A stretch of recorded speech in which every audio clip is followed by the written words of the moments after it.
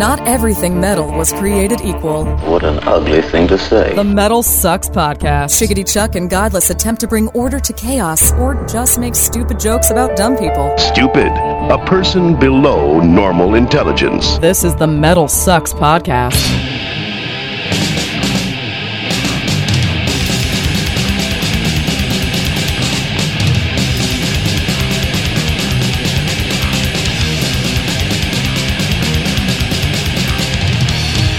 Greetings and salutations, my fine metal friends. Welcome to another edition of the Metal Sucks Podcast. I am Chuck. I'm Godless. I almost forgot my name. And this is your weekly examination of all things metal, the Metal Sucks Podcast. Hi, how you doing? We got a great episode this week. Oh, this is a good one. This one makes me happy because, and I have to say how happy I am about it. Oh, good. This time because, dude, talking to King Diamond was, oh my God. That was so cool. Dude. That was so cool. Dude, King Diamond fan, not a King Diamond fan, trust me, you want to hear this thing. Well, for me as a King Diamond fan, as a merciful, me as not particularly a as King a Diamond Merciful fan. Fate fan, and like growing up, and we talk a little bit about the San Antonio area. That's something that you were kind of you were in on that. You know, you got to see that, and oh my God, it's just so. I felt a little starstruck by it. That's awesome. To say the least. So I was pretty happy about it. So we're going to talk to the King himself during this episode. He's been through hell and back. He really has, man. Really. I mean, it's amazing. He's got an amazing story. In his almost 60 years now. So we also are talking about somebody else who has not had so many, but just so many years. But the stories, though. Yeah. Our first episode of Storytime with Stavros is in this show as well. It's so good. Dude, Storytime with Stavros is going to be one of our favorite segments. I'd have to say. I mean, I'm in love with everything we do. I really am. But I'm particularly proud of Storytime with Stavros. So what we did, and I don't even do that much. What we asked, all we do is laugh. Yeah, totally. Because it's fucking funny. That's why I was like. But in this one, we actually had recorded another one to be the first one. But this week we figured that since Stavros Giannopoulos is, of course, from the Chicago metal scene, and so is another person by the name of Blake Judd, and they happen to be in a lot of the same circles. We might be able to get an uplifting story about Blake and we got else. one. And actually, it's a pretty interesting. So that's going to be coming up toward the end of the show. Can I add one more element that's going to help sell people on sticking around to listen to it? What's that? Glenn Danzig. Oh, dude. Yes, that's right. That's right. And Jello Biafra. That's all. Yeah. So that's coming up on Storytime with Stavros. We're going to hear a new song from Unearth and talk about Doc Coyle's, his, I want to call it a manifesto. Yeah. What did he title it? This is the end. This is the end. It's a really good blog post. And my ego wants to tell me that it was sparked from our talk about All That Remains in last week's episode, at least in some point, because I felt like a lot of that was stuff that he was getting toward, and then came up with these list of things that were in there. So it's a pretty good post. Yeah, so go listen to our conversation with Doc last week, and don't stop listening to this episode. Yeah, I'm telling you, it's like it's just like the trilogy. But if you are on the page right now, if you're on the podcast page, you check out the pages. Yep. Right there on every post that we do for Metal Sucks. Now has a little SpeakPipe link at the bottom of it. If you want to talk to us, you can leave us a message via the SpeakPipe. You can also get a hold of us on Twitter. I'm at Bearded Ape on Twitter, and I'm at Godless Speaks. But if you want to, if we want us to answer a question from you or something like that, it's right there on every week's episode podcast. So we wanted to at least answer at least one every week, right? Yeah, absolutely. Yeah, so let's do one from this week. Hey there, Chuck and Godless. I was just wondering, since you guys joke around about bass players a lot, if you had any favorite bass players that are in more modern bands. So not guys like Steve Harris or Geezer Butler or Cliff Burton even, but guys that have come out in the last 10 to 15 years. Anyway, cheers. Well, first off, my favorite bass player is my best friend. My best friend Jay. He's we talk a lot of shit about bass players because they're bass players in metal bands, and what's that about? But I mean, Steve Harris, obviously, you can't. I mean, that's the winner chicken dinner out of all of them. I would say modern bass players, Dan Briggs, probably one of my favorites. I mean, we obviously talked to him, but he's just anybody who could do that with a saxophone and drums and a bass, and that's it with Tree Escapes. Impressive, man. Yep. So I would say he's probably top of the list there. And what's his name? The other guy that we Moss from Tesseract, also another one that I think is pretty badass, man. You? Nope. What? What do you mean? No favorite bass player? Nah. Oh, come on. Dude, Rob Torrio? No? All right, bass players. At Godless Speaks on Twitter. Let me give out his email address, home address, and phone number at the same time. Leave a message on SpeakPipe about what you think about Godless's favorite bass player. No, I think there's several out there, and without them, and there's others that I don't think are particularly like technical bass players, but add a lot to the band that they're in. I mean, and a lot of just cool dudes. I think it's an overrated instrument. I think somebody figured out how to do it originally, and just everybody went, "Oh, I guess we got to do that too." No band would really have a bassist if they, really thought about it. It's thick, man. It makes everything I know, sound but you thicker. can get there's technology that exists now that makes something that would cover that bottom end. That's not. No, come on. It's not a stringed instrument of some kind. I'll bet you that how often do you go see a band live and then the bassist doesn't show up and the show is over and you're like, oh, I didn't even realize it. I was thinking about that the other day. That was it was Goat Whore, who played it like emos one time, and bass player had to leave and go back to New Orleans for like family emergency, and they're like, "Fuck it, we're playing anyway." Yeah. And it was fucking awesome. You can't do that with the vocalist. You can't do that with the drummer. You can't do that with even rhythm guitar. But the bassist, you can totally do that. Oh. It's true. Now I'm sad.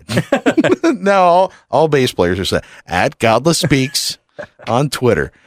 All right, let's get into our interview with the King, man. None other than King Diamond. He's going on tour and looking like he's going to be recording some new music here soon, which is actually sort of exciting and especially so many different exciting ways. After hearing what he's got to say about what he's been going through. I know. But the most interesting part was, I think, how we started this one off. That's right, I forgot. Because everything was so... he was running a little bit late on an interview that he had before us, and we got to talk to his wife, Livia, to kick it off.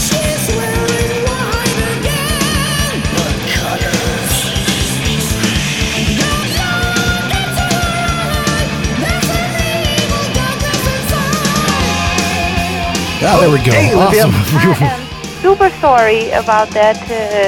He didn't know you guys were radio. I just looked through his schedule, and so now he's wrapping it up, and he'll be here in a moment. Okay? Okay, no problem. Rockin'. What are you doing on the computer? Are you just like checking schedules and stuff? All kinds of stuff, really. I do a lot of artsy stuff on it. I do a lot of working stuff on it, as in for the band, Oh, gotcha. Are you always doing stuff for the band? Because I know you're like a business partner of Kings. I'm not really a business partner. I just do a lot of behind-the-scenes stuff, but I'm also the one singing on stage. So I do a lot of stuff. When you're between tours and all that, do you do bookkeeping somewhere or graphic design for somebody else or anything like that, or are you just 100% King all the time? I do a lot of my own stuff. Like I said, I do a lot of artsy stuff. I paint a lot. I sculpt a lot. I do a lot of computer-related things, 3D graphics. What else? I do a lot of gaming. Is that right? Yeah. Oh, that's kind of cool. I'm a gigantic geek, so... Oh, what kind of gaming do you do? All kinds, from MMOs like Guild Wars 2 through Xbox 360, Xbox One, all kinds of stuff. I haven't gotten into Guild Wars 2 yet. I played it a little bit, but I haven't really gotten jumped in full on yet. Well, see, I've been playing Guild Wars since Guild Wars 1, which came out 8 years ago. Okay. 7-8 years ago. So, it was natural for me to go to Guild Wars 2, because I also love it. So. See, I'm a Star Wars nerd, so I play the Star Wars MMO instead. I heard of that one, but I haven't tried it yet. It's not that nerdy. Yeah, I love Guild Wars, so I stick with that. Yeah.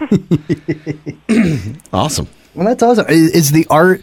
are you able to bring income on that, or is it more of just a sort of a venture, a way to express yourself? Well, I did 3D stuff for sale. I do the artsy things. I do mainly for myself. If someone wants to buy it, they're more than welcome. Yeah. But it's just so many kinds. I have so many projects going on, so it is mostly for taking my mind off of things and just relaxing with it. Yeah. Do you find the visual arts are in sort of the same kind of challenging place where music is? You know what I mean? As far as Yes, and it is similar because in both ways you do get to express yourself, but in other ways it's very, very different because you just use way different things to achieve what you want. Like, with painting, it's all about visuals and feelings. When you sing about it, it's all about feelings and kind of your own technique that you bring into it.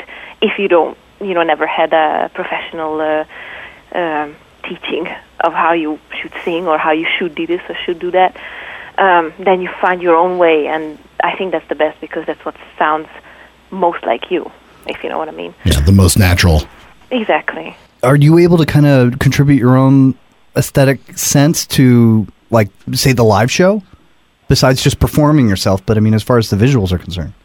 Yeah, I would love to answer that, but Kim is done with the interview, so I'll just pass him the phone, okay? Well, when we're done with King, can we talk with you some more? I'm going to get back to it. I'm okay. I'm sorry. Thanks, Olivia. Okay, here he is. Bye. Hey, how you doing? Hey, King. I'm doing good, man. It's I didn't even realize. I thought it was just another private call. Olivia was walking around, and I'm doing a radio interview. I was like, could you keep it down a little bit? You know what I'm doing, right? I'll find another room or something. And she's we started walking around talking, and I said, no, it's the next interview. Like, yeah, but when they call, right, let me know. I'm on with them. Oh, really? Oops. Okay. It's all good. We were trying to get some really good information out of her. No, it's always fun. It's funny because we've run into that a couple times where we wind up with talking to somebody's spouse, and it's always fun to kind of hear what they do too. I mean, it's she sounds like she's a great artist. I mean, that's awesome. Oh, she has a very, very strong artistic side. Very, very skilled. How long you guys been together? Oh, we've been married 11 plus something years. Yeah, pretty much 11 and a half. Yeah, you got to make sure she's checking in on it when you guys. I'll never forget the date because it happened on Valentine's Day. So I'm never gonna forget it. Yeah. I will get reminded by TVs and everything else, a month before it happened. That's awesome. And did you meet her through your music, or was it like just Yeah, practically, yeah. It's such a weird thing, because she was an exchange student up in Michigan and way too young. It's like robbing the cradle and all this stuff. It's really, really... I was married before, and... at that point, when she was an exchange student, she had a very bad experience with those people she was with. And at the same time, she was trying to, because she was a fan, and she wanted to try and get in contact. And she knew people from Metal Hammer in Hungary, I think it was. And through them, she tried to pretend to be a journalist to talk to me. So, and they vouched for her. The label said, I've never heard of her, and who is that? And, no, yeah, it's true. It's right. It's cool. Mm-hmm. And she was put at the end of the day for a day, and I had just lost my cat Ghost, which was a super loss. I mean, and but you had to do stuff, and that's the song "So Sad" was written about him. So it was let's say two people that had gone through some pretty bad times, and at the end of the day, it was almost getting dark. I hadn't eaten anything, and I'd been on the phone all day long, and so here we go with Olivia saying, "Hey, so are you going to record this?" She asked me. I said, "What?" Am I gonna? I hope you have a tape recorder. You're the journalist, right? And I said, I have a tape recorder. Oops, come on.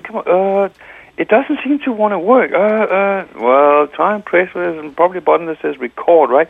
No, it won't work on this. Oh God, man. And I said, okay, relax, take it easy. And she was freaking out, Eventually she got that started and said that it got all dark. I couldn't see anything. I said, it's getting pretty dark here.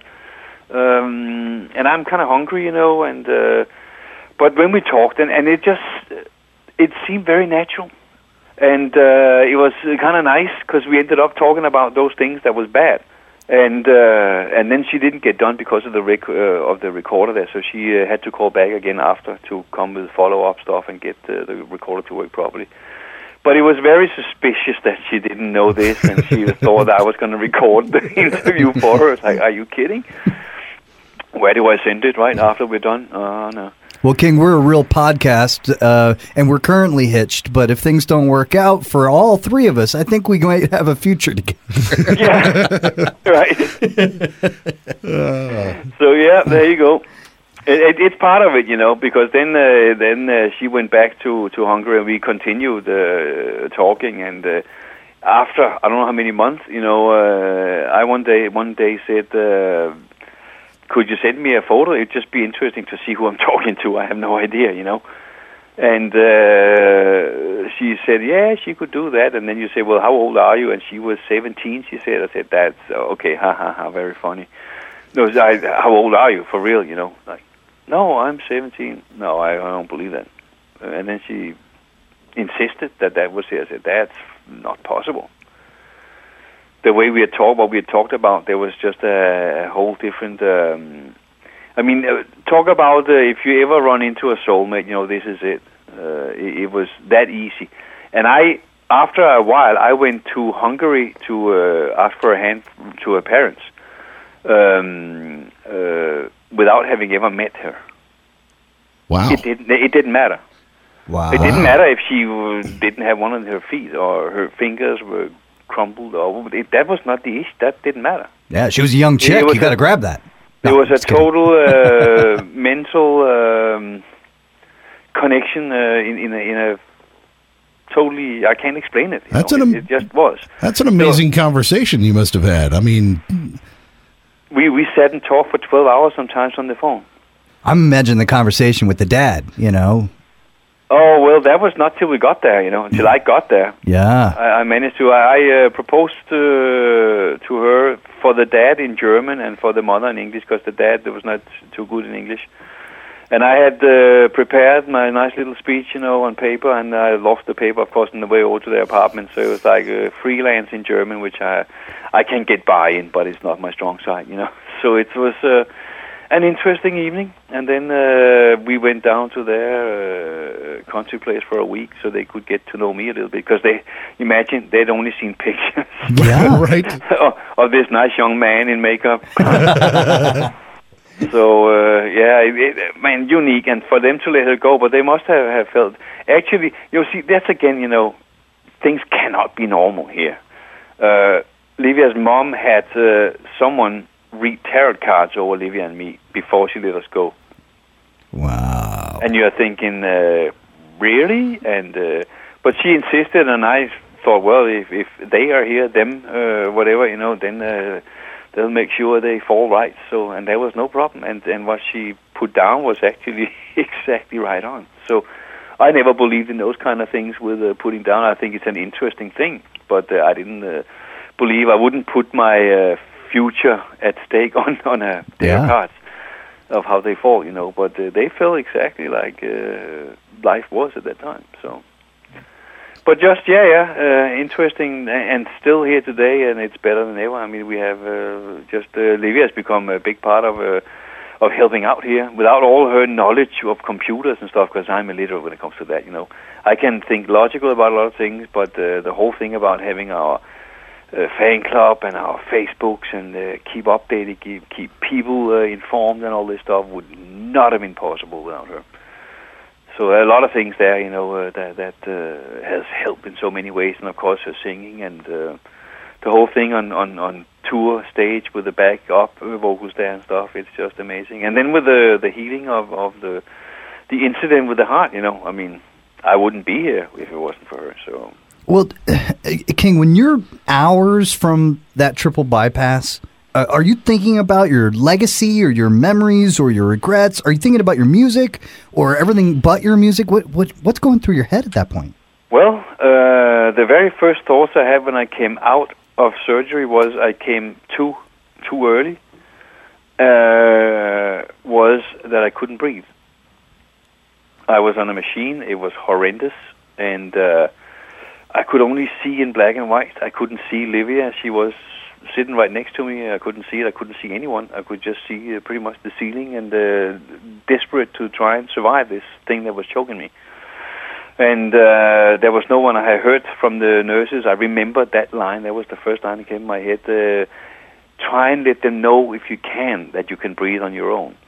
And I was trying to wink eyes and stuff, but there was no one there. And eventually I got so panicky, I started pulling this tube out of my throat myself. And Livia saw that, of course, and rang the bell, and they came running in. And suddenly there was 3 doctors standing over me like I was in a spaceship with aliens or something like that. And all black and white. There were no colors in what I saw. And then as I tried desperate to explain or do anything, they took my hands instead of my legs and tied me down to the bed. And I felt like being part of Metallica's One video, you know. I could not communicate. They stopped me from being able to communicate with them, and I was fighting for my life. And eventually, had they been able to hear my thoughts, they would have heard me beg for them to kill me.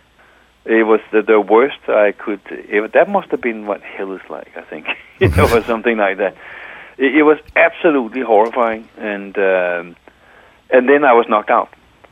And then I came to and found out that a 5.5-hour operation turned into 7.5, and was probably not there for a while. And my skin looked very strange. It was bluish, black and brown, except for my face, my hands, and my back, like you see in a movie when the corpse has been lying for a little while. Right. Mm-hmm. I mean, it's the whole thing is in a certain way, and it just continues and continues, and eventually, you know, you come to and you hurt, and I'm having tube going in under my rib cage in the left side, going up inside of me, up to my heart, the back way. You have no idea how much that thing hurts. That's the thing that hurt the most, and I had that sitting there, drainage for almost the entire stay.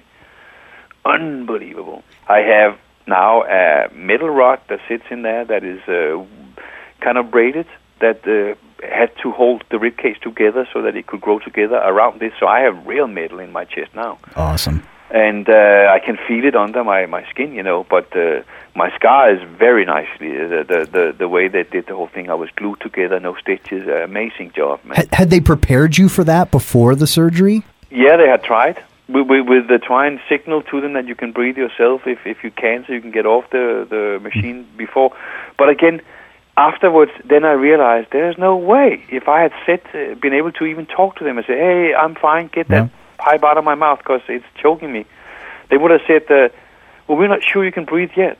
And I would know why, because I could barely breathe when I came to. Each breath was absolute hell. It hurt so bad, every breath. And when you think about it, it's just such a natural thing. Take a breath, you don't even think about it. Here, when here comes the next breath, and like, it hurt like fucking hell. And it was just so, And so that was my first experience afterwards, learn to breathe. And they would not have sent me home if I couldn't get this little plastic ball in this plastic bar up to a certain area by blowing into it, you know. I had to have so and so much power in my lungs for them to let me go home. A lot of other things I had to be able to do before I could go home. I mean, so I was starting to relive some of the King Diamond albums, you know, walking the halls at night and stuff. I was walking with this, I don't know what you call these things, where, you know, you have the drop on it and it has wheels on it. It's just long. Yeah, the IV or whatever. Yeah, exactly. So I walked with that. The IV went into my throat, into my neck. I have 3 white spots sitting there still. I can see where they sat, you know.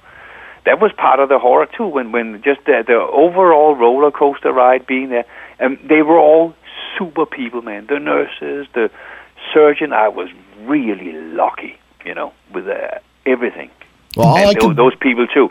But still, you still have to go through the things they say. And when I got close to I walked those halls at night. There was nobody out there except me and this thing walking and walking. They said, the more you walk, the sooner you get home.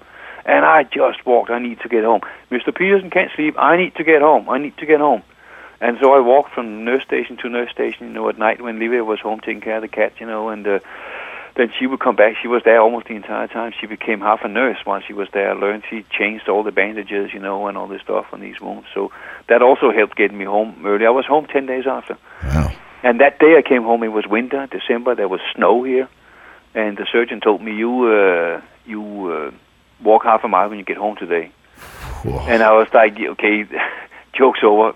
Seriously, now what do I do when I go? No, you go home and you if you can put shoes on. I can't. My feet were so big. My legs were so big. So I could put some socks on. So I walked in the snow in my socks and for half a mile. And then we did that every day until that first week had gone, where he said, today or tomorrow when you come up, you have to walk a full mile and then come up and see me, and let's see where we are. And then it continued long time, after in January I could finally go and start rehab and start learning to move, start to get out of a chair yourself. And I mean, you're finished when you've been through that. It's start over, So were you worried about because I hear horror stories about people who have the tube in their throat and all this stuff going in your throat. Were you worried about your voice being affected by all of that was going on? No. I was just worried that to get the next breath. That's all that mattered. Yeah. That's it. It was that far out, So even before the surgery, though, I mean, is there like a fear that you're not going to wake up from this thing? Oh, absolutely. So what is it that you're thinking about at that first point? I was down one day, and they did a 4-hour thing where they put a camera in a vein in my thigh, and then it goes up through that vein up to the heart. And they look around, and it went well. It was a 4-hour thing. You were half awake, so I saw this camera going up through my veins on a screen, And it's YouTube it went gold, well, but it wasn't a good result, So they said we need to do this tomorrow. So I was thinking, what? So it was improvised. The wills are being done in shorthand, and those kind of things there, Do you sleep at that point, or are you just wide awake until you get knocked under? Not much sleep. You want to sleep because you need strength, but you've just been at one surgery, and then you're told you have to do another one, the big one tomorrow, and it usually goes well. We are going to take 3 pieces of vein out from your one thigh and make that reroute, so your heart can get the right amount of blood and this and that. And it's like, what? It just becomes Twilight Zone, And then we gotta have a will up because what's the danger? Well, yes, it's dangerous. Yes, it is dangerous. What happens afterwards? And then you get filled with info that your brain can't handle it. Too much info. Honestly, you don't know when you go down. Your last thoughts are simply you want to come back. Yeah. And I have a certain necklace that was made when we lost our cat Magic. We got to have her till she was 18, and something totally supernatural happened the night she left us. And there was a certain power that manifested, and we got some info, and we had special necklaces made. One for Livy and one for me that is unique. There are only those 2. And I often take and put my fingers in. It has a certain thing. There are 3 rings, but they are shaped in a certain way. You put your fingers in and press it on your heart. Then I sometimes grab a little extra from there. And that was the same there. And then I was told right before going in that you can't have that on. And I was sure I was going to die then. Oof. And then Livia said, no, it's going to be cool. Just take it off. Give it to me. And okay, I trust you. And then she had sat. And they said, if we don't come out during the operation, it doesn't mean that something is wrong in there. Just so you know. So, and they didn't. And they told her it would last 5.5, and it lasted 7.5 hours. And so, of course, she sat there, but she took hers off too and sat with them both in her hands together, and never let go of them until I came out. But right when you're about there, and they say, "Okay, we have to go in now and start," and you're beginning to doze off because they're saying, "Now we're going to put you under," and you're sitting there, you're thinking, "So, And Livia thinks the same, of course. It's like, is this it? Is that the last? I really have so much more I need to fucking get done here. This is not this is not right. But you can't do anything. Are you thinking about like that faucet you haven't fixed, or that that mowing the lawn? No. Are you thinking about the next album or no? the I'm show? thinking about how can I muster up extra strength to get through this so I can get back to Livia and my cats. That's it. Nothing else. Nothing else.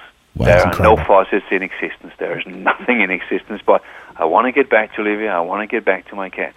We had heard that you went without drugs, to feel better coming out of this. Is that true, or did you I need only something? I only had painkillers once. It was at the hospital, I think, right? I mean, did I have it at home once? Was that it? Of course, they give you at the hospital, but you don't. I don't know what they give you and how much they give you. But I got some to take home. I didn't take any. No, I didn't take any when I got home. Was that your choice? Was that something you were fighting? Yeah, I had them. I had the strongest. So why was it? Is it something that you've gone through in the past or that you've seen? No, it's uncertain about things. In the beginning, I couldn't lie down at all. I sat in a chair and slept there, At the hospital, I would wake up after the operation. I woke up every hour practically in a nightmare. Just, couldn't sleep. That's also why I didn't want to sleep when Livia had gone home, so I walked the halls at night, Yeah. So it's those things just didn't work for me. When I could sleep a little, and then eventually I would sleep more, because also you sit there.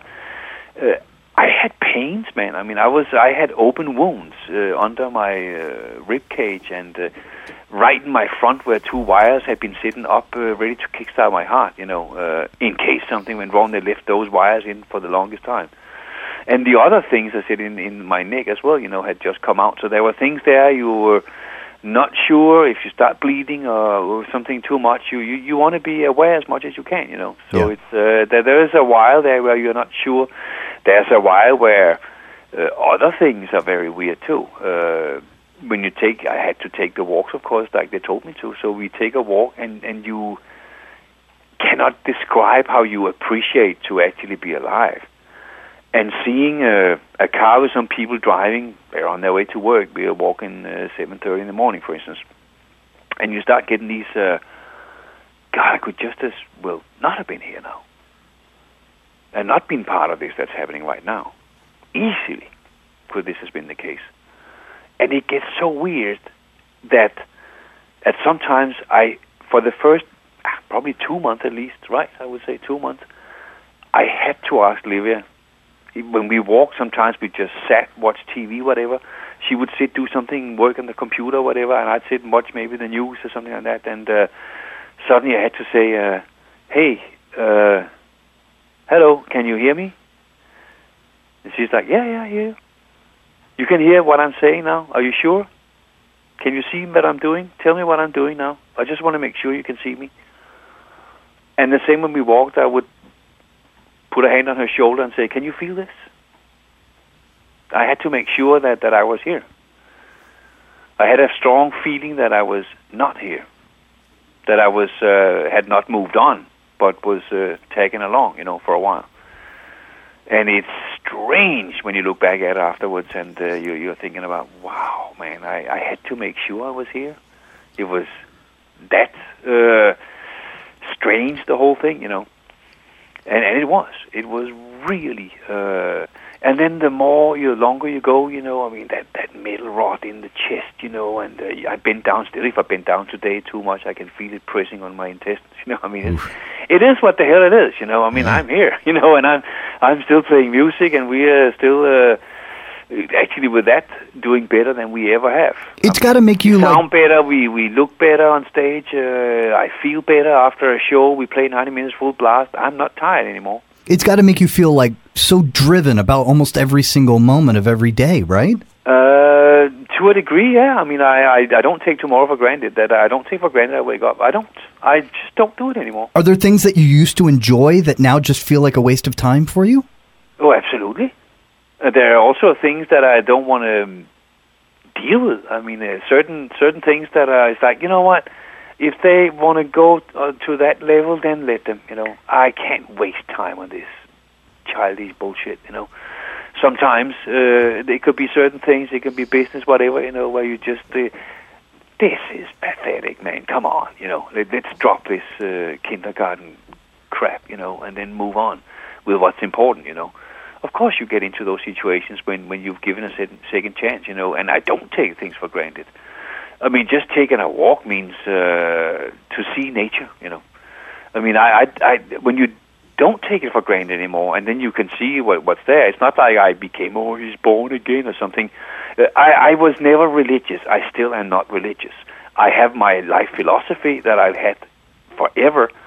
I'm very spiritual because I've had a lot of occult experiences, so it makes me spiritual, but it's not a thing that I can use as a foundation for a religious belief. But I've always, respected others' beliefs and said that, hey, yours is probably as good as his. I mean, as long as no one can prove that they believe in the only true God to, prove it to everyone else, then how can they be right? If someone proves that they believe in the only right God, then we would all believe it, of course, if it's proved. You need to write the sequel to Satanic Bible. But you know what I'm saying? That's absolutely obvious. That's the obvious thing, of course. But no one has been able to do it because, well, you look at how many different directions we have of religious beliefs, So, but I'm also the last to say, why would I ever try and say that, there are no gods because I haven't seen one? That would be not so smart of me, I think, because how would I prove that? There is no proof of one God, many gods, or no gods, to me anyway, or to humankind as a whole, because then we would all be right there with either none, one, or many. I mean, that's a fact. The rest of it, why people run around killing each other because they believe in different things. That I never got. I never will get that. I mean, because of those things I just said, I don't see it. That's how the House of God album. That's why the makeup crosses both ways. Even if there were a God, it should be rejected as an object of worship, I would think. If it was proven that there is one, but see, that's again, what is a God? How would anyone even know right now to talk about a God when you don't even know what it is? And if you look at the House of God album in some way, right? I mean, people can believe there is a God, and they can believe that God might be something like, and then they make some kind of image of it, or picture it in some way or another, or they can feel it maybe, or whatever. That's all fine, but that's for them personally. That it's not a big thing that makes it, this is how it is. So, and you have that in House of God a lot, too, you know, where I'm asking this, in the story, the character asks this entity, that there is some kind of an entity in that church. And that entity is kind of put at a test, put up against the wall by this character who says, well, if you really are, why can't you show yourself and stop the misery here? Well, why not? Are you not that powerful that you can do that? You're supposed to be, if you are this type of thing, all-powerful. Or even if you could prove to me in some way that you were quite powerful, how am I to know you're not just another puppet on another puppeteer's strings? It could be endless. Yeah. Those are the things where, we are probably not meant to understand any of this, I mean, picture this one thing. This is also kind of like what is being talked about. If our universe, as we know it, as big as we know it that it is, out to the borders where we don't know what's beyond there, imagine that as one corner sand on a beach. That one corner sand, in there are little us, and this is a universe you're holding in your hand, that sand. And then look at the beach. Oh my God.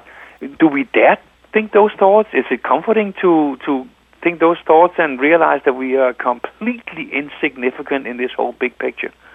That's not a nice thought, to feel suddenly totally insignificant. But maybe we are. I'm not scared of that thought. I have pretty much accepted that, well, it could well be that. But since I don't know, and no one else knows, I'll just get the best out of what I can get right now. As an individual inside one of those grains of sand, inside a hand, I could care less who's holding the pile of sand because it's so far away that it's insignificant. You're so far removed from it. That's exactly it. And evidence of absence is, or absence of evidence is evidence of absence. Yes. That's a very nice words and correct. Thank you. I stole them. I just don't know who from. but how true. But King, all right, so getting back to that drive, and I mean, we see that now with this tour and everything that you're doing now, it feels like you're totally driven. And revved up and ready to go. And trying to keep away all distractions. We're ready to go, absolutely. I mean, we're doing a lot of what we've always wanted to do. We're doing more of what we always wanted to do now. I mean, we're able to do more. We're lucky. Brian Slake, like you said, well, your music is it's coming full circle, more and more and more. You know, you wait, mark my words, wait and see, he kept saying. And suddenly we headlined one of the big stages, Sweden Rock and Hellfest, and then the next year it was other things and Bloodstock, and I mean, one after the other. And back in this year, I mean, maybe we can add others next year, if we're doing next year, or maybe we concentrate on the album. We'll do whatever feels right, you know. Yeah. But we have all new, and with this tour that has just been booked now, there were doubters out there, of course, and I totally understand it. I mean, right now, our booking agent next door to Marcien, one of the best things that happened for us, you know. I really am so happy that we got him, and the things that he's done for us with this tour. But no booking agent, no band, can force anyone to have us come and do a concert. I mean, we can't, if we could only do it ourselves, right? But you need a promoter to do a concert with a band. And it's kind of sad to see when you get some of these, what is it, like on your Facebook, you get some messages where people say, oh, man, why no concerts in Florida, and do a second show in Chicago. What about Vancouver? The fans that are trying San to get you Antonio, there. we used to support you in San Antonio. What happened? It's like, hey, no, dead wrong. We do not decide that. If it was up to us, we would play all those places and many more places. That should be a given. That of course we want to do that. But no one offered to bring us into San Antonio. Because it's like, well, don't know, no offers from Florida. So it's just like, well, and I was told that, well, not everybody was into it, you know, or believing in it. It's been so many years. Yeah, you can, right? You can understand that some people are thinking, I don't know. It used to be, from our viewpoint, it's like, U.S. and Europe followed each other pretty well for us. So doing good in Europe, we did good in the U.S., and it would just go like that. Let me personally apologize for San Antonio for you, because I'm from that area, and... No, San Antonio rocks. It's been hardcore always. No, and we love you in San Antonio and Austin, so... Oh, absolutely. Yeah. Man, Austin is there, Houston is there, Dallas is there, so it's also like you can say, well, some of you can at least find another way or place to go to.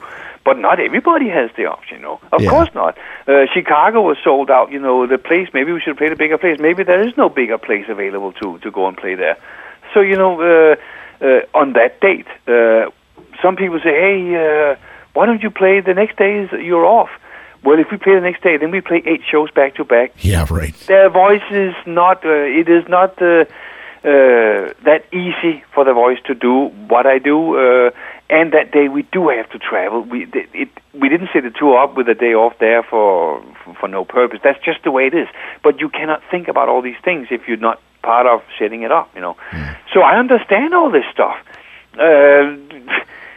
But it is what it is, and it's actually pretty good what it is now to see that, hey, New York sold out Best Buy Theater at Times Square in 3 hours. I couldn't believe it. So I'm like, wow. And then the others, now there's 5 that's sold out. Seattle is practically sold out right now. It's 85% or something like that.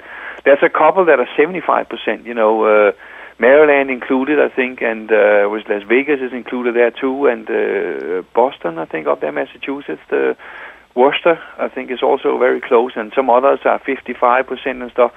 and we're talking pre-sales here. I mean, it's pretty crazy. We've never done something that did this, you know.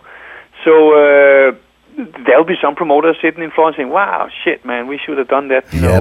But hey, how are we to know? Exactly. And they didn't know, but they would have to play ball and hope for the best and see what are the others doing. But you can't blame anybody for anything, but you just wish that you could tell everybody what's behind it, and that it's too bad for those that didn't get it this time. We're going to do everything we can to get back to those areas, you know.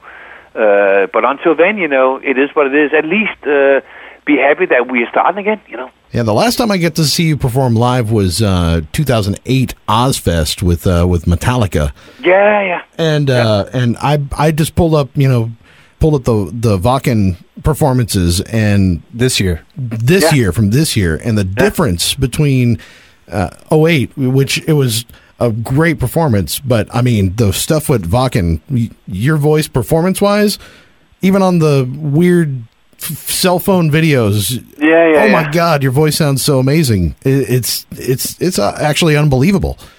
It is a whole different ballpark now. Like I said, I have never had that ease in doing all those songs. I mean, or feeling that great with the voice, which at my age I should have difficulty. I should be asking the band to can we tune a hair, you know. But no, not at all. It's such a great thing, and that has to do with those cigarettes. I had no idea that they affected the voice that much. I knew there was probably some effect, you know, but I didn't feel that I couldn't sing certain things. But it's a whole different thing now. Also, the look of everything. That whole production there is going into all the theaters over here. Awesome. It's that whole Wacken show, exactly like it was the Wacken. So, King, when the booking agent tells you, we can't book you here, we can't book you there, that it's just not happening, I mean, you must get a little dejected, but then when the ticket sales are doing so well, otherwise, then it's got to be such a sort of, I don't know, like a fuck you to them. Well, that and just for you, I like excited. I don't think like that. I think like I understand the whole thing. I understand it's that you don't just take the chance. I mean, the thing is that they used to follow each other, so we would say like, well, we're playing this and that in Europe. We should be able to do this and this in the U.S. if they've just kept up like they used to be, go even. But we have not played festivals like we started in 2012 in Europe, doing 2. We thought it might be the last we would ever do, so we spent all the money on a nice production. And that's then what we could build on since then. But we didn't know if that was just the last 2 we could do with me. It was possible. Then everything worked out great, and then okay, let's try some more next year, and then we did 13 last year in Europe, and then got booked for Wacken for this year, and then we went and did a couple. We did one of the shows, indoor little theater in Berlin, simply to test what the theater would do with the production, and it's perfect. So, you know, we thought of the US, and it fits in there. Those few places that was a little tight, the promoters were meeting us, being very willing to go in and cut a few seats and make sure the stage could get expanded a little bit, and so we can fit the Wacken production in. Are you rehearsing now? Rehearsing? No, not yet. Not yet. Okay. Is your passport in order? It's on its way in the mail. Actually, it's being renewed right now as we speak. That's the one thing that always seems to trip people up coming to the States is that. Well, I'm a U.S. citizen, though. So I know, but still. Vice versa. I can tell you the other guys are now running in and out of embassies all over Europe. We have guys from Sweden, Poland. And we're in Texas, so, you know. Have you guys jammed without Hal Patino yet? Oh, yeah. We played Wacken without him. Do you miss it? Do you miss him? Not at all. Not at all. No, it's. I mean, I don't want to go in and even talk about the whole thing, but because of what happened, and people will never know the inside of it because it's no one's business, really. Yeah, totally. It's things. I could tell the whole thing, and I would have no problem doing it, but I don't want to be nasty, and I don't need to go that, like I told about before, it's a waste of time to start going that low with what I could go low with. No point in it. It's part of the past now. Do you wish he had your perspective on this? I am relieved with the situation now the band never felt better. Yeah. It never felt better. It was like something heavy got lifted off, because it's not a thing that started now. It started over a year ago, but it doesn't matter. I shouldn't talk about it. Let me put it this way here, just for putting things in a very quick perspective without saying anything bad about anyone. The 13 shows we did last year, festivals and stuff in Europe, everybody in the crew as well are the same that this year's Wacken and the other shows, we did these 4 shows in Europe. Everybody except Hal. And it's all those exact same people that are doing the US tour. I think it should say something. And the guy we got in, I mean, God, the fans absolutely loved him when we played over there in Berlin. Wacken was his 3rd show. His 3rd show with us was in front of 92,000 people. Wow. And he that's where you saw the video. He's on the video. No, I know. Trial by fire. Absolutely, and he's there playing with his fingers, on this unique bass. I've never seen anything like it. It's carved into the wood, the patterns of it. It looks amazing. It sounds great, man. And he has, and that's funny, some people has actually, a lot of people know him from what he's played in before and stuff like that, and seen him play earlier. He's also been a stand-in for Hammerfall before. Hammerfall, like I said, our sound engineer is Pondus Norgren, one of the guitarists from Hammerfall. That's our sound engineer that does this insanely good sound. We've got new equipment. I got new microphones from Sennheiser. There's a brand new wireless system we are using, and it just sounds right, clean, clear. See, now you're talking and all those things makes it just whoa, but he used to play together with this guy, the bass player, who is Pondus Ekberg. Got it. They played together in the band before, and Pondus Ekberg, the bass player here, is a bass player stand-in for Hammerfall, has been that for a while. Whenever their bass player at Hammerfall couldn't go on a tour for some reason to some area, he would step in and do it. So he told us when we got in trouble, and we certainly were put up against the wall with someone who didn't care whether we played Wacken or not, pretty much. At that point, you get into, okay, we need someone now, and he's guaranteed this guy can do it. I guarantee he can do it. And we rehearsed 3 days and 1 night with a guy, and then we played those shows, and his 3rd show was Wacken, and it was unbelievable. That's amazing. That really is amazing. Unbelievable. Unbelievable. Yeah, but it's bass. Yeah, that's the bass. King, we are so looking forward to you coming. Yeah, because we're in Austin, so we're going to see the last date at Fun Fest, so it's going to be pretty exciting, man. That's also going to be interesting to see that what kind of an audience is going to be there, since it's not a heavy metal festival as such. I'll tell you what, though, you are the talk of the town, I think, so far with the Fun Fest. Yeah. I mean, obviously Rob Halford and Judas Priest, but everybody's excited to see you.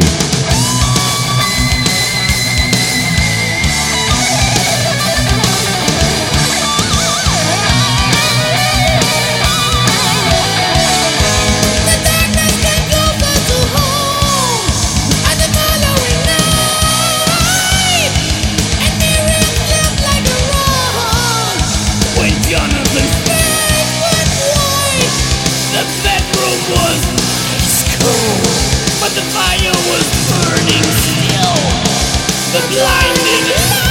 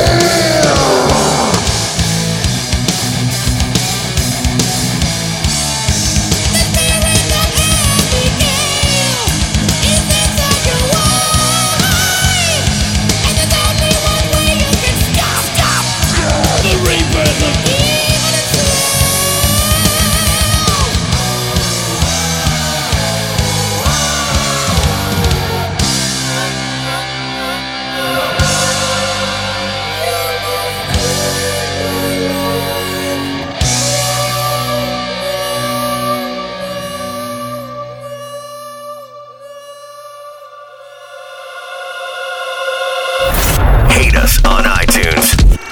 Subscribe to the Metal Sucks podcast today.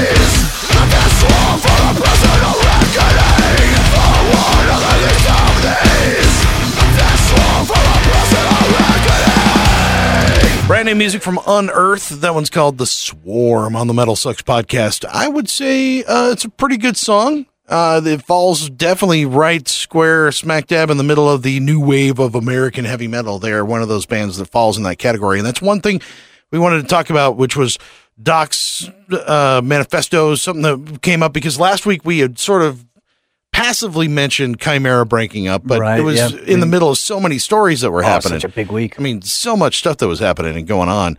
And we kind of touched on it a little bit with the All That Remains thing. And it's an interesting time right now for bands that were sort of big in the early 2000s and are having a tough time right now. Chimera, Bleeding Through, the ones that Phil Labonte actually mentioned in his so is now that infamous tweet or Facebook post. So that Facebook post to get sort of recap what Doc's argument was basically that when Phil basically said all those guys fell off because they weren't musicians, what he meant was they didn't progress into something that was going to help their survival. They weren't adapting to the changing landscape of what was going on around them, whether that happened to be the business landscape, the musical landscape, the audience, like all that other stuff that was going on there. It's like they just didn't adapt. So when Phil said so that means there is no God. We evolve. Right. They weren't musicians. He basically, what he meant to say was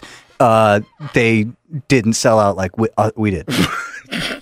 I think we addressed that in our argument. Yeah, that's sort of my thing. I'm not saying that they sold out because I don't think that there's any such thing as selling out, but they just kind of wussified. But so Doc on doccoil.net, so you got to go check it out, had this whole thing about what are the 5 reasons that these bands are falling off. And, I think it's pretty interesting in the wake of listening to that new Unearth tune, because to me, I hear that new Unearth tune, and no offense to Unearth or anything, but feels a little stale to me. Well, if nothing else, it is definitely, it's Unearth. It's like the pattern. It's I don't want to say formula, but that's sort of what it is, because it's what works. It's like, that's what works, or that's what worked? Well, I don't know. And that's the question. And all I could think of when I read his post about the new wave of Doc's post about new wave of British, the new wave of American metal, and then seeing bands like Darkest Hour and Unearth that are in the same grain as God Forbid, Bleeding Through, Chimera, that are Shadows Fall, in the same group. Is the stuff that they're coming out with now going to separate them and be able to keep them going and keep that longevity for them, or are they just spinning their wheels doing the same sort of thing? Darkest Hour, their new record, everybody's like, what the? It's different. It's a lot different. Yeah. I mean, it's got, and I'm actually a pretty, I like it. The new Darkest Hour? Yeah, I like what they did with it. Me too. Like they did some interesting things. I mean, I feel like it's Sumerianized a little bit. It definitely sounds like it's freshened up. Yeah. But it doesn't thank sound. Goodness. Well, and that's the thing. Is like, is that a good thing? Yeah. I was like, I'm personally am not opposed to it. I think it actually is a good thing. Yeah, I mean, it sort of goes back to like, this is a terrible comparison, right? But you look at like the first wave of ska from England, right? Then there was like Madness came out, and Madness comes out with like Our House in the Middle of the Street, and everybody's like, that's not ska. But who do we remember from that era? We remember Madness because they. One Step Beyond, bro. One Step Beyond was when they're doing ska, and then they're like, you know what? It's starting to go away. Same thing happened again with No Doubt later on, and I think that perhaps the new wave didn't find where they could go next. Well, I don't entirely agree with that, because I think. Well, there's a couple different arguments. Like I had an argument with I was talking to a fan of our show, who's also a fan of like my terrestrial radio show. And we were talking about it in terms of, well, what about bands like Lamb of God? What about like bands of that nature who are still, Killswitch Engage, who are still touring pretty much top of the game and still seem to be making strides, making gains in that department and gains in audience and selling records and selling singles and stuff like that. What about those bands? Why are those bands not falling off? And I think a lot of that has to do with being like first to the party. My first response was Redneck, actually, from Lamb of God, was that fucking song. If nothing else, it's the Red Solo Cup that's going to make everybody go, oh, I love that. It's the fucking Hostile of the 2000s. Right. So that song right there by itself. And it's a great song. Is a win. No, exactly. But it's a least common denominator type song, especially on that album that it came out on. Mm-hmm. But I think that they're also the first ones that kind of started to break through. You know, they're the ones that started to, with 11th Hour and some of those other songs in the early days of Lamb of God. They're the ones that saw. Same thing with Killswitch Engage. Like they were some of the on the front. Yeah. And I think that has something to do with it. But I think it's an element. Absolutely. But I was looking at Doc's reasoning here, but his 5 reasons, and we don't have to get into the paragraphs, like the Number total one, explanation. it's supposed to happen. Do you agree with that? What, that it goes in cycles? Yeah. Totally. That's totally true. Mm-hmm. Except nowadays the cycles are down to like almost 5 years instead of 10 years like they used to be. Now, do you think that a band is stuck in their cycle, or can they go to another cycle? Can they traverse? Well, that's the question. That's the evolve question. Is like, can you actually evolve into something else? I think you're more than capable of doing it. And I just don't see if any of the new wave of American heavy metal fans survived because they evolved, with perhaps the exception of All That Remains. And that's about it. I don't know. I think you can do it. You have to weigh your old fans who you're going to lose because you, quote unquote, sell out, versus the ones you're going to gain from changing into something that you may or may not have been originally. But one person's evolution is another person selling out. You know how it is. Like, you spend a few years just attracting these new fans, and then you come back with the tour that does only the first 3 albums, just like Slayer does. Hey, dude. And everybody's happy. You know what I mean? My favorite band in the fucking world, Iron Maiden, is I mean, they do nothing but the 80s. So, I mean, it's how it is. Yeah. And I guess I think I'm curious as to why more, and maybe Darkest Hour is trying to do it a little bit and do it safely, trying to move forward with what they're doing to try to get beyond stuck in their generation, I guess. Well, and the kind of leads to number 2 being the world changed. And yes, the world has changed, and it keeps changing and is always changing, which is one of the Darkest Hour reference. You know, you get a new producer to come in who's got a different ear, you got a different sound for what's going on right now. It's going to change some of the things that you do and the way that you approach things. And that may not be the worst thing in the world, is to sort of adjust to whatever's changing around you. You know, there definitely was a time when every single Fear Factory release that came out, I had to have it, and I went and got it. But at a certain point, I don't need the new Fear Factory album because I can just go listen to the old Fear Factory album. Because it's obsolete. And I think the same sort of applies here. It's like the band has to evolve and do something. And if you don't evolve, you have to come up with that awesome song or two that doesn't appear on the old stuff. I mean, you look at the new Haunted album, right? It's like, it's not that much different from what they used to do years ago. Yes. If you got the old stuff, you don't really need the new one, except for the fact that there's like 4 wicked awesome songs on that new Haunted album. Some bands are like that, though. You think about that. It's like the new Carcass album, or we talked enough about Carcass over the time we've done this podcast. It doesn't sound that much different than it. Oh, absolutely. Really? I mean, yes. Come on. Like songwriting style wise? Oh, absolutely. Really? Yeah, but that's a topic for another day. But yeah, you can't throw Carcass as in being stuck in one place. That's ridiculous. But no. I'm not saying they're stuck, but I'm saying it's the AC/DC effect. It's the Carcass are not the AC/DC of grindcore. You said that. I did not. Let's make that abundantly clear. I'm saying that they're not the AC/DC. No, I think that you've got a particular sound and you're going to stick with it, and it's going to be you move and shape it a little bit, but overall, it's still basically I listen to Surgical Steel and I hear Heartwork. So maybe so, but you're not going to hear Corporal Jigsaw Quandary. No. Quandary or whatever it is. Friggin' 30 years later, I still know how to pronounce that damn song. Any of those songs. I know, right? Hepatic Tissue Fermentation Part 2.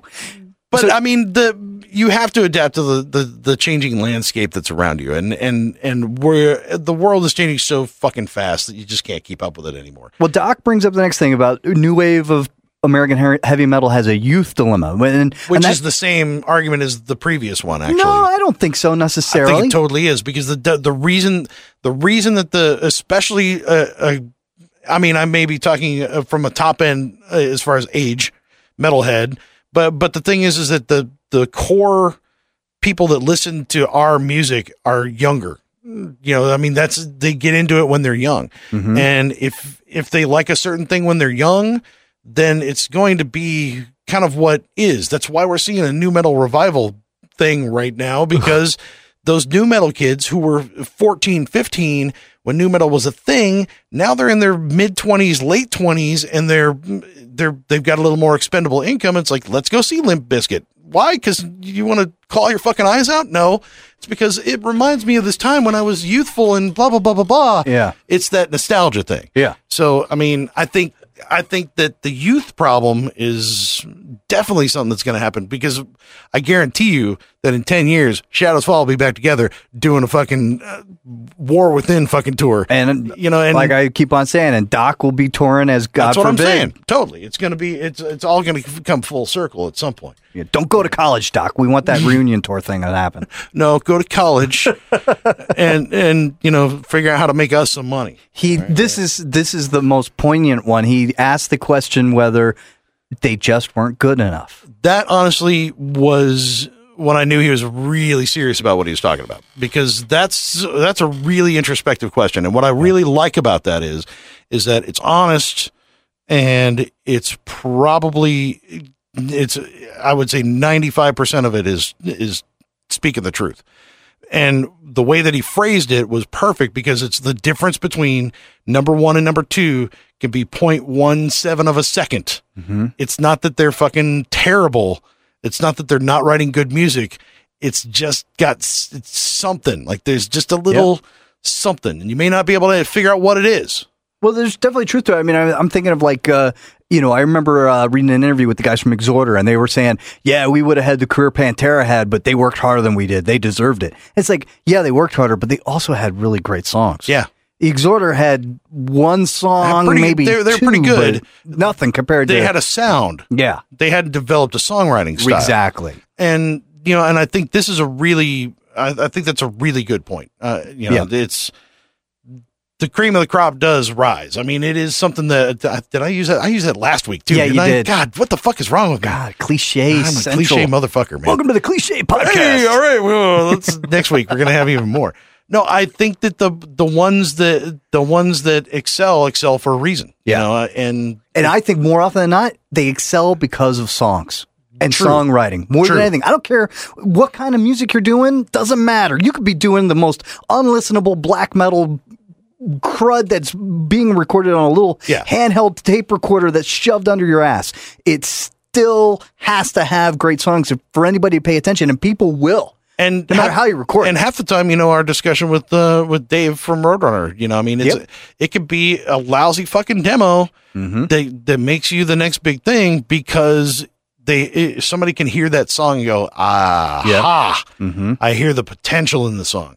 Like, one of my favorite things to listen to were the anniversary editions of the Pantera, like Cowboys from Hell. Mm-hmm. When the demos of the songs, there's a whole CD of demos behind the main disc, which the remaster sucks, by the way. But the demos of them, amazing. Why? Because you hear sort of the raw nature of what those songs were supposed to sounded like in the rehearsal room, and you go, what the. This is what a producer can do. Yeah. Like, that's a really amazing how this turned into Cemetery Gates. Got it. Like, holy shit. The riff is there. Yeah. The song is there. But then somebody took it and was able to just polish it up a little bit. But the song was still there. Yeah. And it whatever shine you put on it it probably wouldn't make a difference. They could have put it out in demo form. People still would have gone to it. And, you want to talk about a band that's transcended their generation. Pantera has, because of their songs. Well, it's why people still talk about them. Exactly. Even though at this point they're classic rock, which one of my friends pointed out to me. I was like, yeah, pretty much. Yeah. But I really dig that article. I suggest you go check it out. He's got a fifth point. Why don't you go to doccoil.net? You find out what the fifth point is. There you go. How about that? That's the way to go. Hey. No, so makes a few good points there. And, almost every one of his blog posts are amazingly insightful, amazingly introspective. And why do you think we wanted him on our show? Oh, hell yeah. And speaking of which, we had to invite somebody else who Yes. was amazingly insightful and got one hell of an incredible sense of humor. So we've had him on the show for his band, the Atlas Moth, before. Catch him on tour if you're in Canada, by the way. Oh my God, dude. So we decided, we just telling stories, swapping stories about stuff. We decided that we needed to get some of these stories on the Metal Sucks podcast. Inspired by true events, songs, or some bullshit he just thought up. Stavros Giannopoulos of the Atlas Moth will weave tales of intrigue that may shock you. They may surprise you, or they may just make you feel sick to your stomach. The names may have been changed to protect the guilty, but probably not. Prepare yourself for story time with Stavros.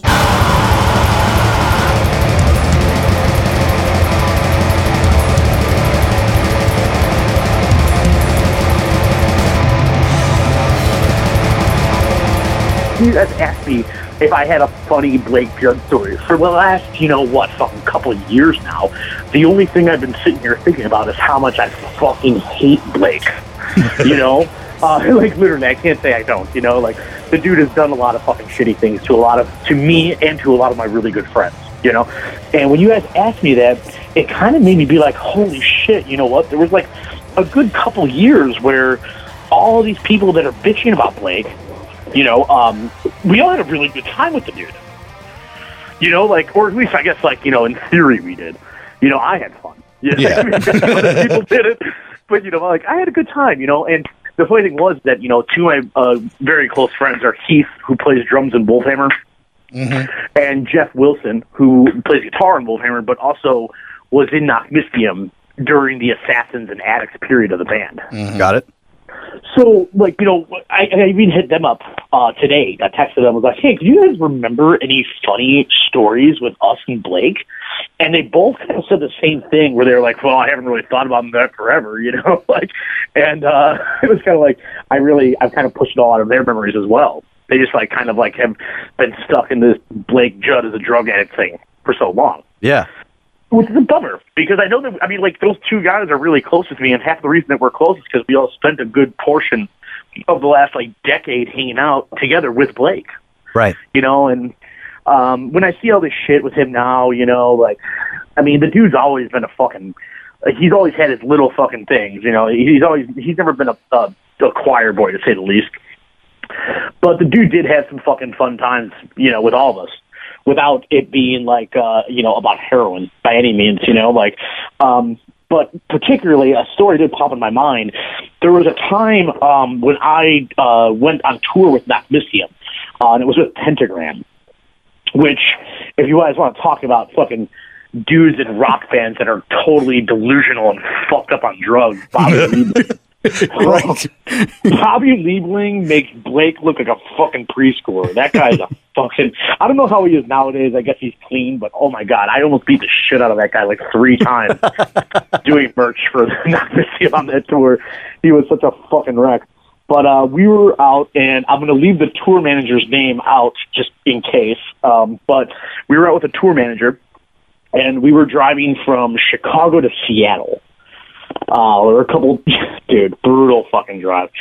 We were all sharing a bus. So it was Pentagram and Knockmistium in this bus together. It was the first time I was ever on a bus on tour. It was really fucking rad. And I was just selling t-shirts for Knockmistium, this was 2009, I'm pretty sure. Got it. So it's before fucking I've done anything cool with the Atlas Moth, really. So we're driving, and we had a stop in North Dakota first, and then we did a stop in Billings, Montana. These are just stops for the day before Seattle the next day. Yeah. Kind of thing, okay? So we are all sitting on this mountaintop in the hotel parking lot in Billings, Montana. It's me, and it's Blake, and it's Jeff, and his tour manager, and maybe someone else is there. I forget who. But regardless, we're all getting fucking super drunk because they're you're in Montana.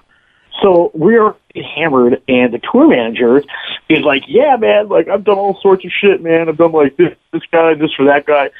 And he happens to have done something for Danzig.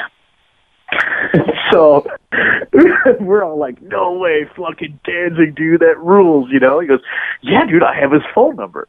This is the time when Blake and I were hanging out literally every day, and him and I used to do a lot of dumbass, moronic shit together, prank phone calls. I don't know why. We just get drunk and fucked up and then start calling people being assholes. So we were like, yo, dude, let's get Danzig's number. Let's leave him a fucking voicemail. So Blake gets on a fucking phone and he calls Danzig. And he leaves Danzig's voicemail, which the number that this dude has is the Vertigo Records like office number or whatever. So it's like, if we call the number and it pops up with like a voicemail and it's like, you've reached Vertigo Records and blah, blah, blah, blah, blah. And it's totally Danzig. Like, no doubt Danzig knew his voicemail. And they're all like, oh my God. Like, all of us are sitting there like giggling, like holding it in and shit, So Blake Lee's like, one thing that people don't talk about Blake is that he knows his business pretty well. I mean, I guess that goes to say with like, how good he is at stealing stuff business-wise. He knows the business side of music really well. So he leaves like this fairly professional-sounding voicemail involving like publishing or something like that, and about how he needs to call him back. It's an urgent scenario that he needs to call back at this number. And this tour manager fucking grabs the tour manager's own phone. He looks at it, and he pulls up a number, and he shows it to Blake, and Blake reads off this number onto the voicemail as a callback number. We all, like, he hangs up. We're all fucking dying laughing, and then finally like, dude, guess whose number that was that I gave you? And we're like, oh, who was it? And it was Jello Biafra's cell phone number. It was a fucking incredibly fucking funny story at the time. Maybe it's not so funny now, but I was dying last time that we pranked one Danzig with Jello Biafra's cell phone number.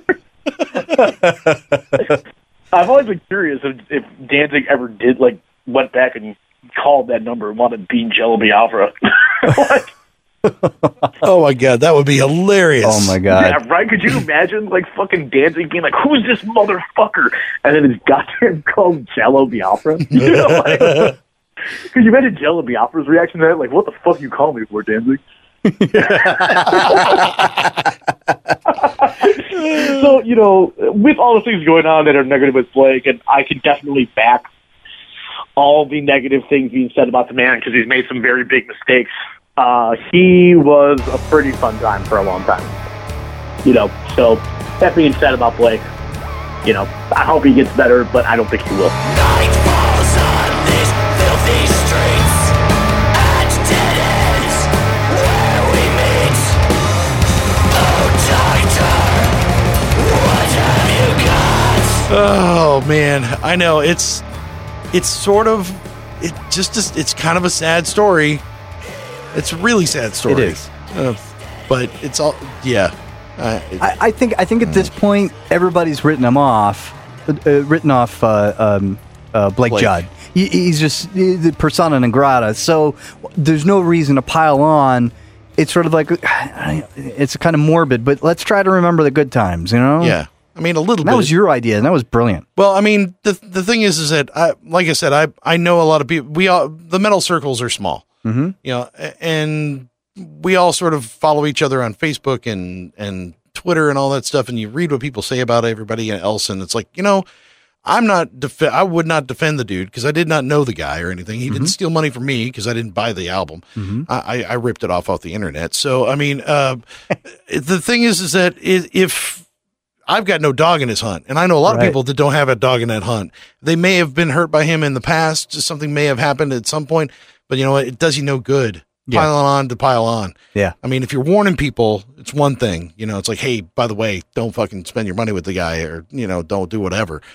I'm sure there's got to be one good story. And our buddy Stavros had one. Was able to at least give us one. Dude, I still want to know if Danzig left a message on Jello Biafra's fucking machine. That's what I want to know. Maybe when Danzig comes in for Housecore Horror Fest, we can ask him about it and say, hey, did you ever call Jello Biafra back? I don't know, something, but good story, man. And the first of many from Stavros right there. Hell yeah. So next one. We call it's going to be Invaders. Yeah. So kind of based on a song, inspiring it. It's going to be fun, dude. So once a month or so, we're going to get Stavros in here and tell us a story. Now, I'm not saying that you, dear listener, can tell a story like Stavros can, but if you've got a question or you just want to hear your voice on the air along with guys like Stavros and Doc Coyle, you can do it on our website. On the web, where the speak pipe thing. Yeah. So metalsucks.net, when we post it on Mondays, the podcast page, you go there, and on the link where the podcast goes up on metalsucks.net, there's a little speak pipe thing at the bottom of the post. Yep. You can click on that. You got a microphone hooked up to your computer. You can ask us a question just like our buddy did at the top of the show about bass players. So do that. You can also communicate with us on the Twitter box. I am at Bearded Ape. I'm at Godless Speaks. Also on Spotify. Spotify. I still, yeah. I love Spotify. And, of course, we're on iTunes, so if you want to subscribe to the podcast, make sure you do so on iTunes as well. Leave us 5 stars and tell us how much we suck. We appreciate it. I am Chuck. I am Godless. And this has been another edition of the Metal Sucks Podcast.